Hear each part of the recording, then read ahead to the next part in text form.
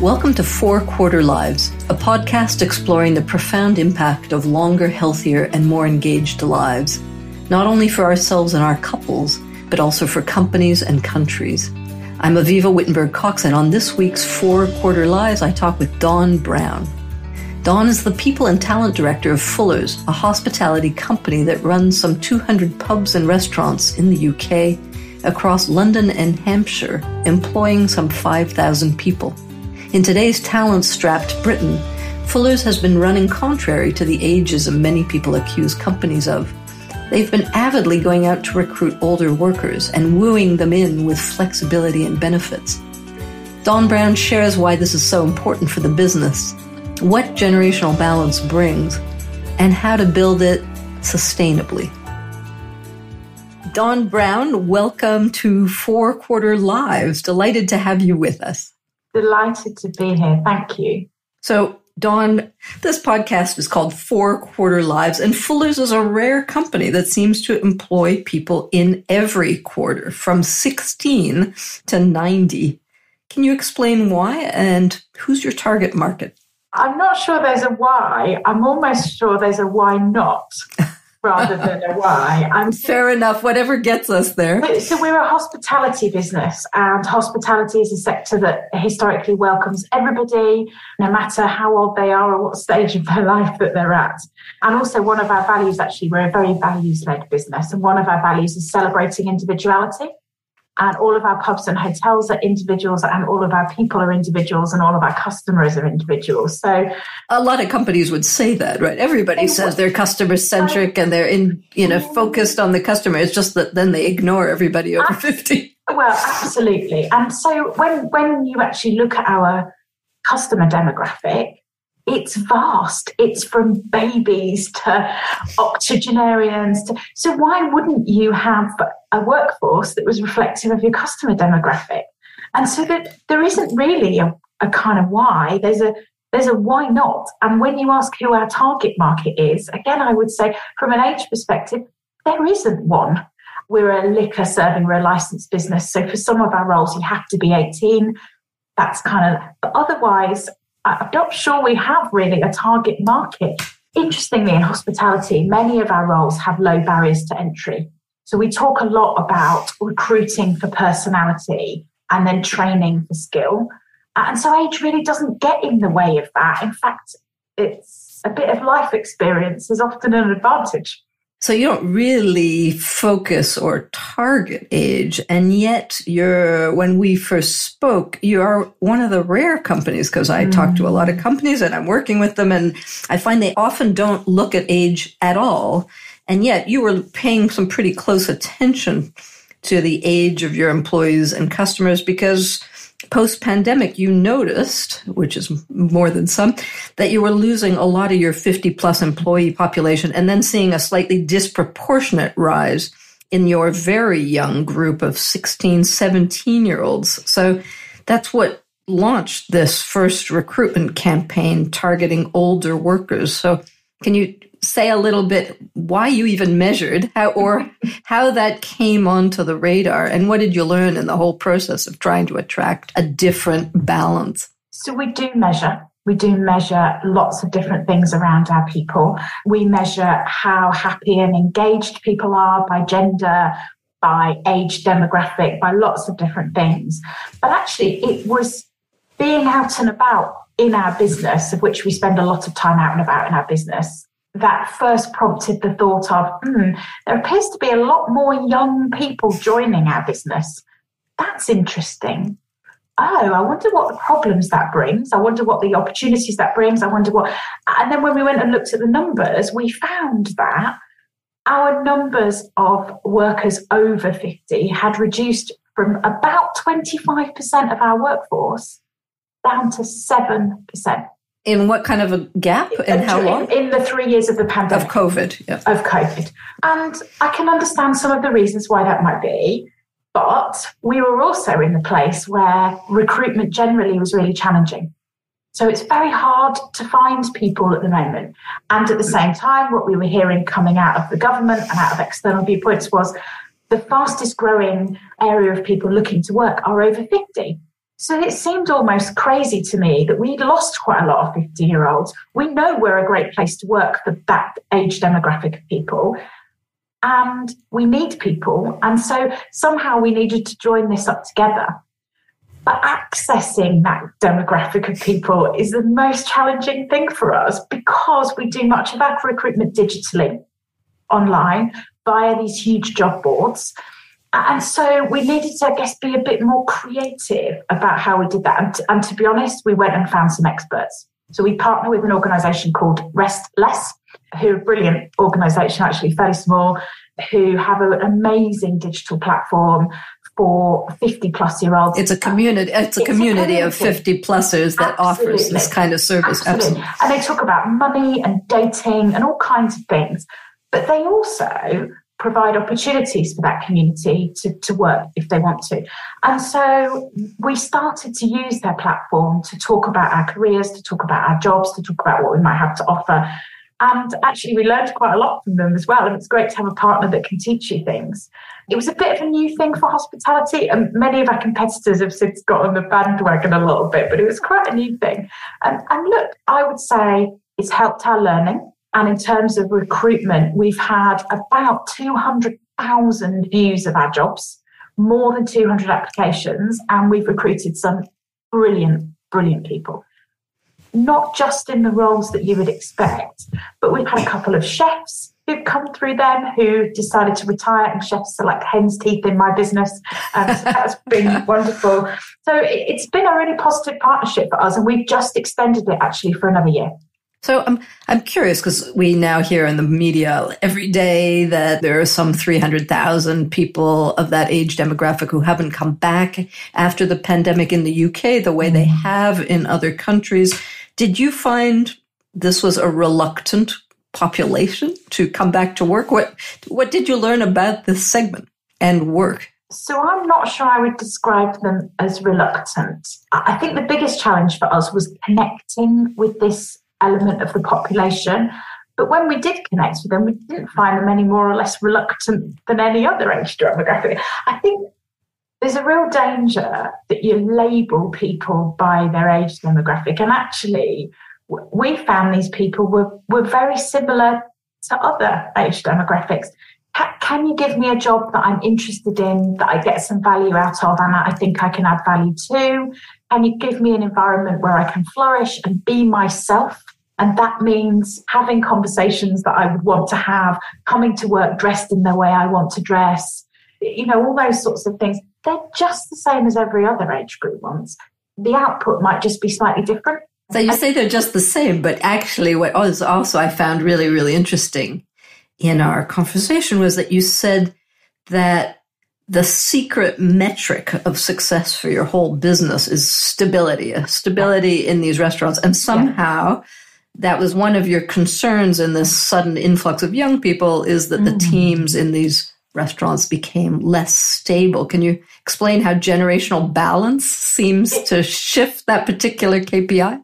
Yes, so it's almost a bit counterintuitive. So by providing flexibility, you can get more stability. That sounds a bit counterintuitive, but the one thing I think all generations have in common is that they're looking for flexibility in work, and for different reasons, for wholly different reasons.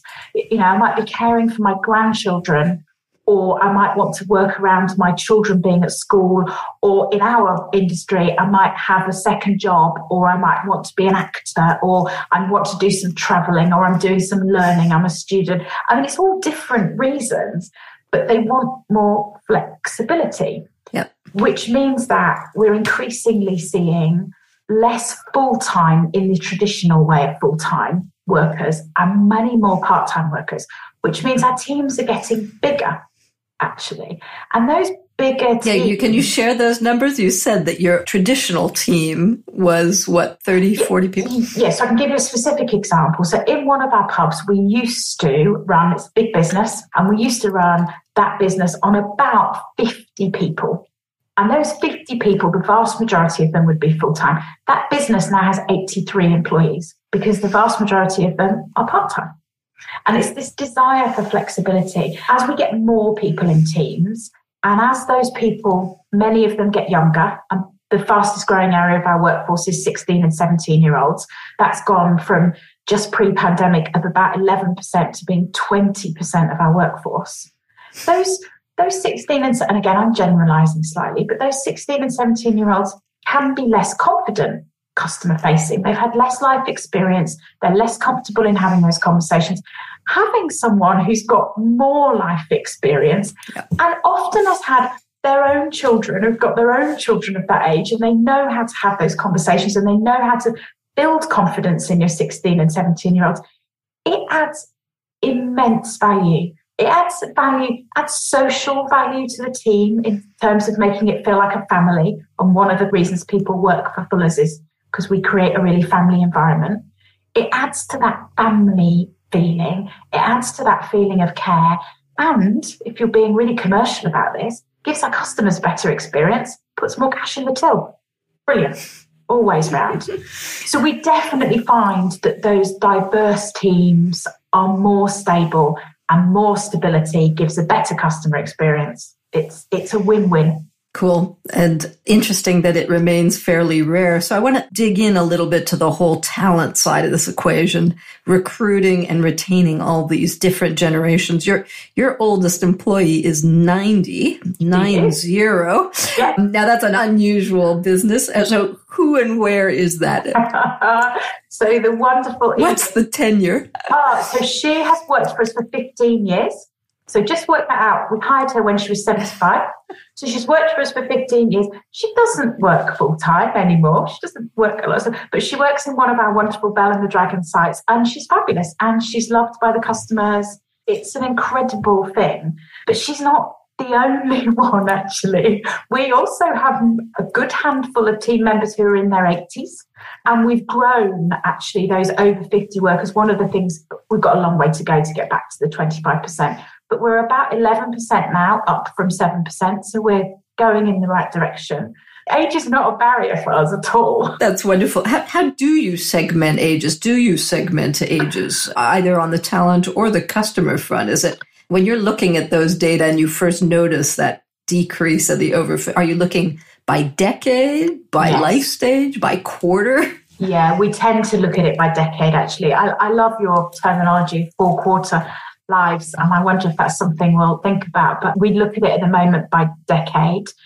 And in our customers, it tends to be behaviourally driven. We talk about a slightly older generation who are maybe less likely to experiment or want something a bit more stable. We tend to talk about it behaviourally with customers rather than in specific age ranges. Which leads me logically to the nenext question, that we're all struggling a bit with vocabulary in the aging space. So that's why I came up with my 4 quarters, because what do you call different age? Do you call them? I mean, we're in generations, Gen Z, millennials. Do you use that internally?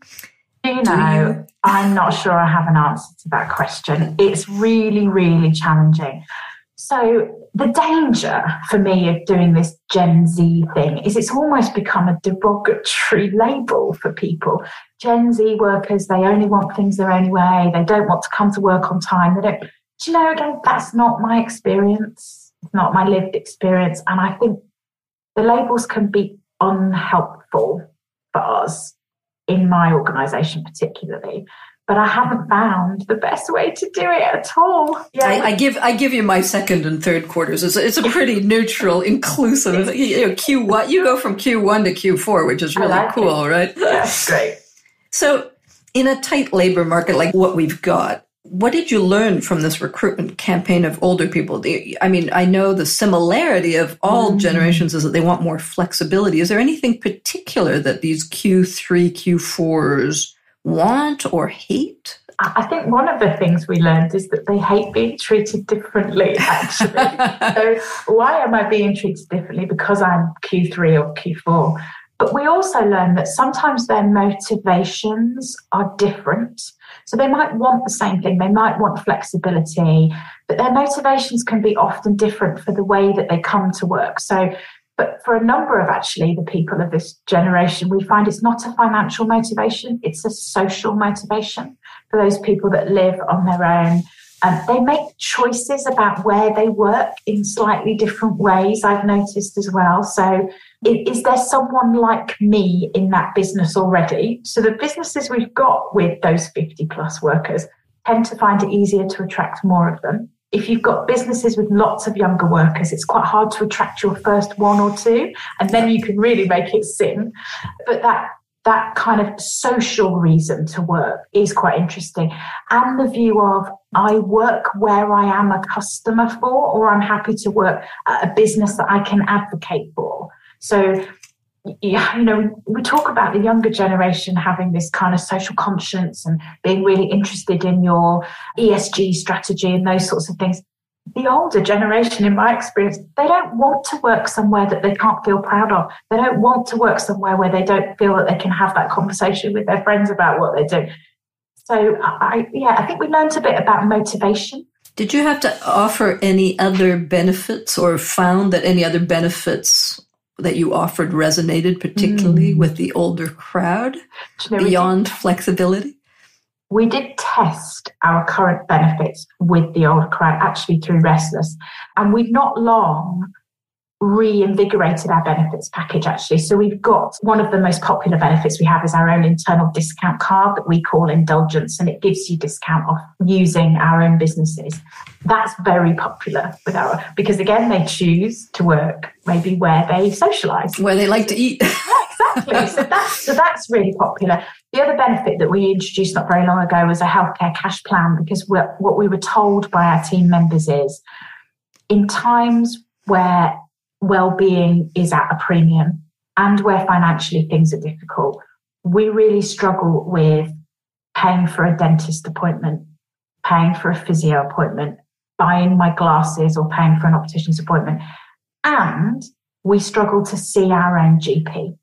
So we introduced a package that allows our team members discount for things like, it effectively pays for your annual dentist appointment, your annual optician's appointment, and there's a 24-hour 7-day-a-week GP helpline that you can use free of charge, which means you don't have to wait for your own GP. And those things went down just as well with our older workers as they did with our younger workers, actually. So is there any difference in motivation benefit usage between Q2, Q3? No. That's interesting. And I got that completely wrong, because our benefits platform is all digital. You use an app. We have our own employee app that you can use to check your pay slip and to look at your rotas, and you access the benefits through that app. You go into a platform and you can get discount on shopping and lots of different things.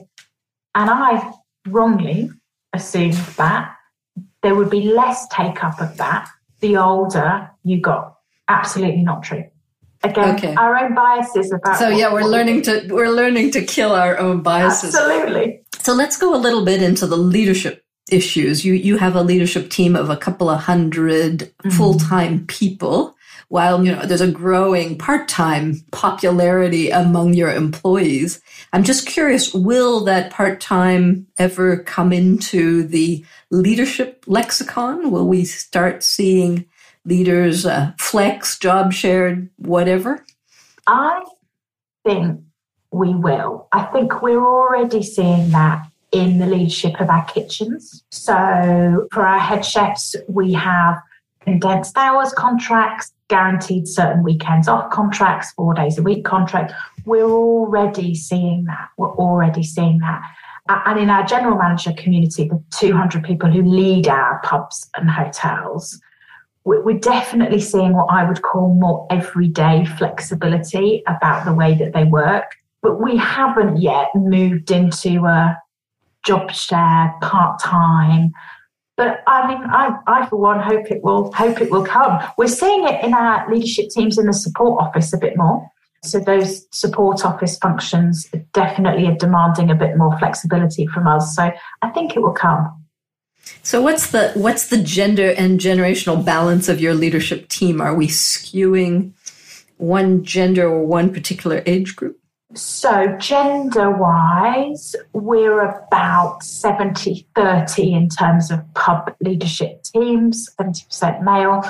In our support office, leadership-wise, we're almost exactly balanced now. it's a conscious journey we've been on, the gender balance. When I joined Fuller's 11 years ago, I used to joke at the leadership team meetings that there was never a queue for the ladies' loo. And in fact, I stood in our senior leadership meeting, our annual leadership conference last year, and said, wow, how things have changed. When I first stood here 10 years ago and looked out at this group of people, they were all male, and now there are more women than men in the room. So we've made some really good progress on that. There's much more to do on the broader diversity agenda. We are a long way from done yet. Generationally, it's really mixed. So we have some pub and hotel leaders. This has been their career, and they've run a number of different pubs and hotels for us.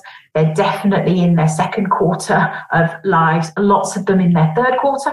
Yep. And we spend a lot of time growing our own. So of our pub leaders, of the 200 of them, 123 of them, we've grown ourselves. Again, some of those have come to us as 18, 19-year-olds thinking hospitality was a short-term stopgap, fallen in love with it, and they've grown their career with us. And some of them are in that first quarter, actually. The hospitality is very special. Which is rare, right? Because usually that's the issue, is the leadership team really old and everybody else. Really rare. There are not many sectors where you can run a multi-million-pound business in your 20s. And hospitality is one of them. And we have some brilliantly successful 20-odd-year-olds in our business. Good. I hope we've got some Q tours about to become listening. So last chapters, I want to turn to customers now and do a little bit the same analysis. And maybe you'll have the same answer that there are no differences. But what do older customers want? Is it changing, and is it different? We found our older generation of customers have been slower to come back to hospitality post the pandemic. And we've had to do a great deal more reassurance with them about how we're keeping them safe. And it feels like we're getting past that now. Do they want the same things as younger people? Often no, but that isn't necessarily linked to age. It's linked to occasion. So do I use my pub or hotel for business meetings? Do I use it to bring my children or my grandchildren for lunch? It's linked to occasion, I think, rather than necessarily linked to age. We do talk about a demographic of customers who tend to be, they know what they drink. They tend to be real ale drinkers, maybe, or they know what wine they like, or they know. So there is a little bit of that community. And some of our businesses operate in environments which are much high density, older generation. Right. You were talking about the difference between your Hampshire businesses and your London-based, which serve very different age demographics. Really different age demographics, really different. A city bar that's all food at lunchtime, swift because I'm getting back to work, so all drinking in the evening because I'm really social. I'm socialising before I get back on the train home, to Hampshire businesses where I'm accommodating people who want to come for a longer, lazier lunch, or who are bringing their families and friends out for lunch.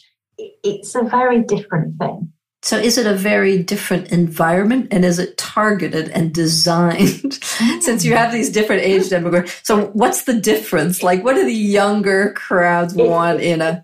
It's definitely carefully designed to accommodate the type of experience we're trying to provide. So the environment, the lighting, the music, everything is carefully crafted to provide almost that unique experience for that business. So, you know, a big glass box in the city, which is all about drinking, has got a carefully designed bar to allow people to be served quickly, to allow you to have enough space to stand and drink.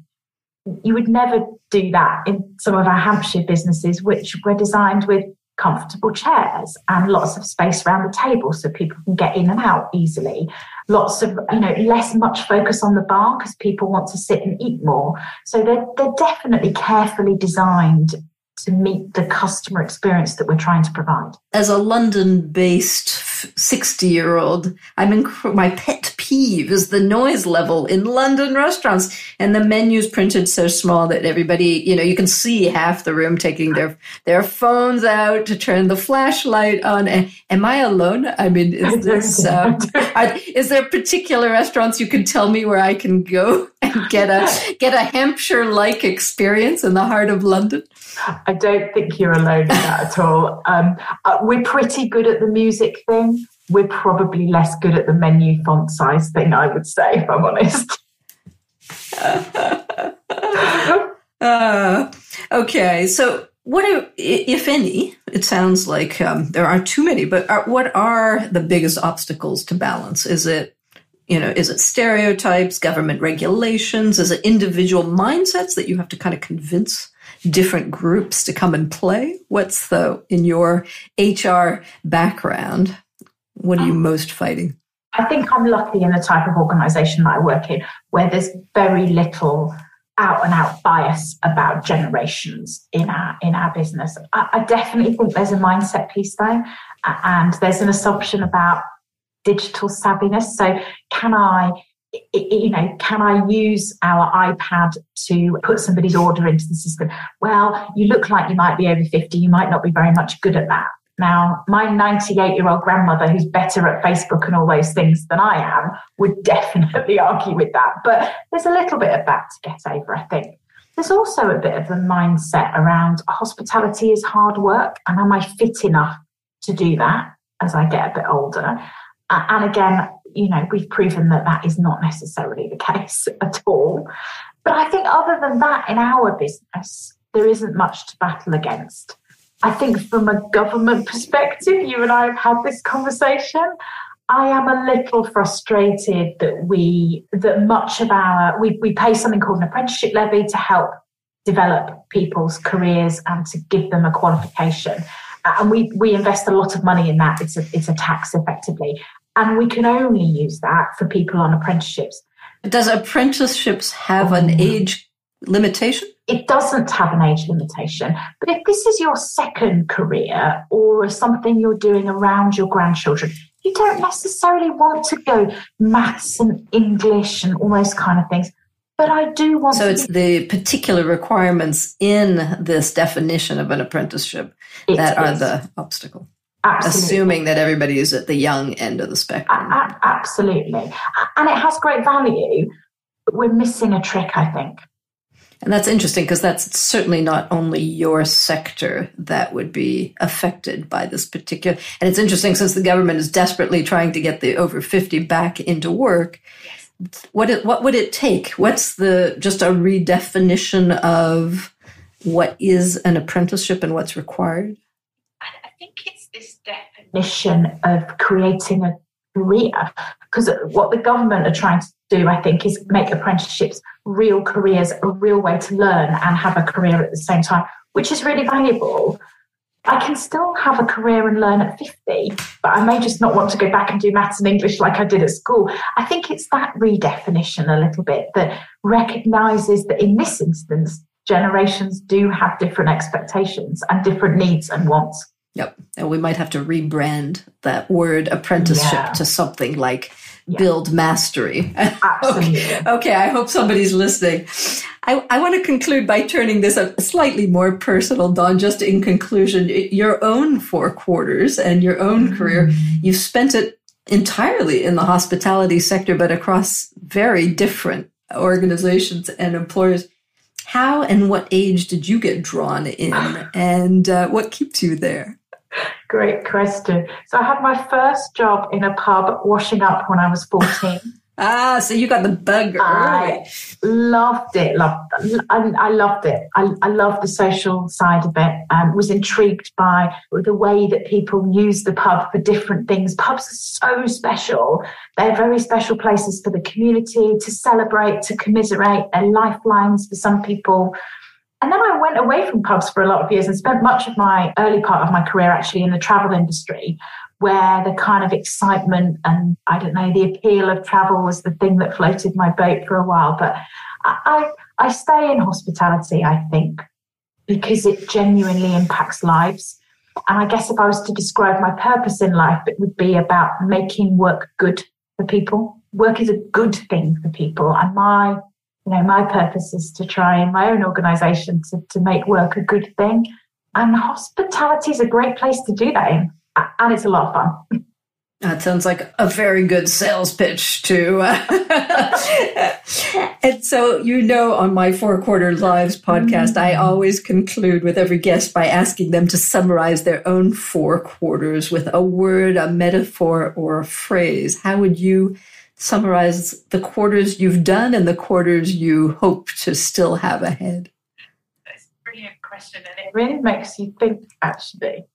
So I would say the first 25 years of my life were very much about exploration and learning and trying to fit in. I think there's something about wanting to be the same as everybody else before you get to 25.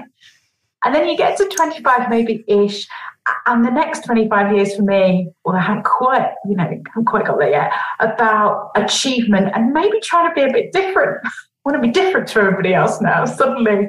And I've got 3 years to go till I hit 50, so I'm not far away. And I'm already feeling and hopeful, I think, that next quarter is going to be about acceptance and being comfortable in my own skin and not trying to be the same and not trying to be different, but maybe just trying to be myself. And I do feel like it's taken me till my 40s to figure out who I am and to get a bit comfortable with that. And I always say women hit adulthood at 50. So there you go. You're almost there. Yeah, I'm almost there. And 75 plus, both of my grandmothers lived till their 90s. So I've got a long way to go when I get to 75. I won't be done yet.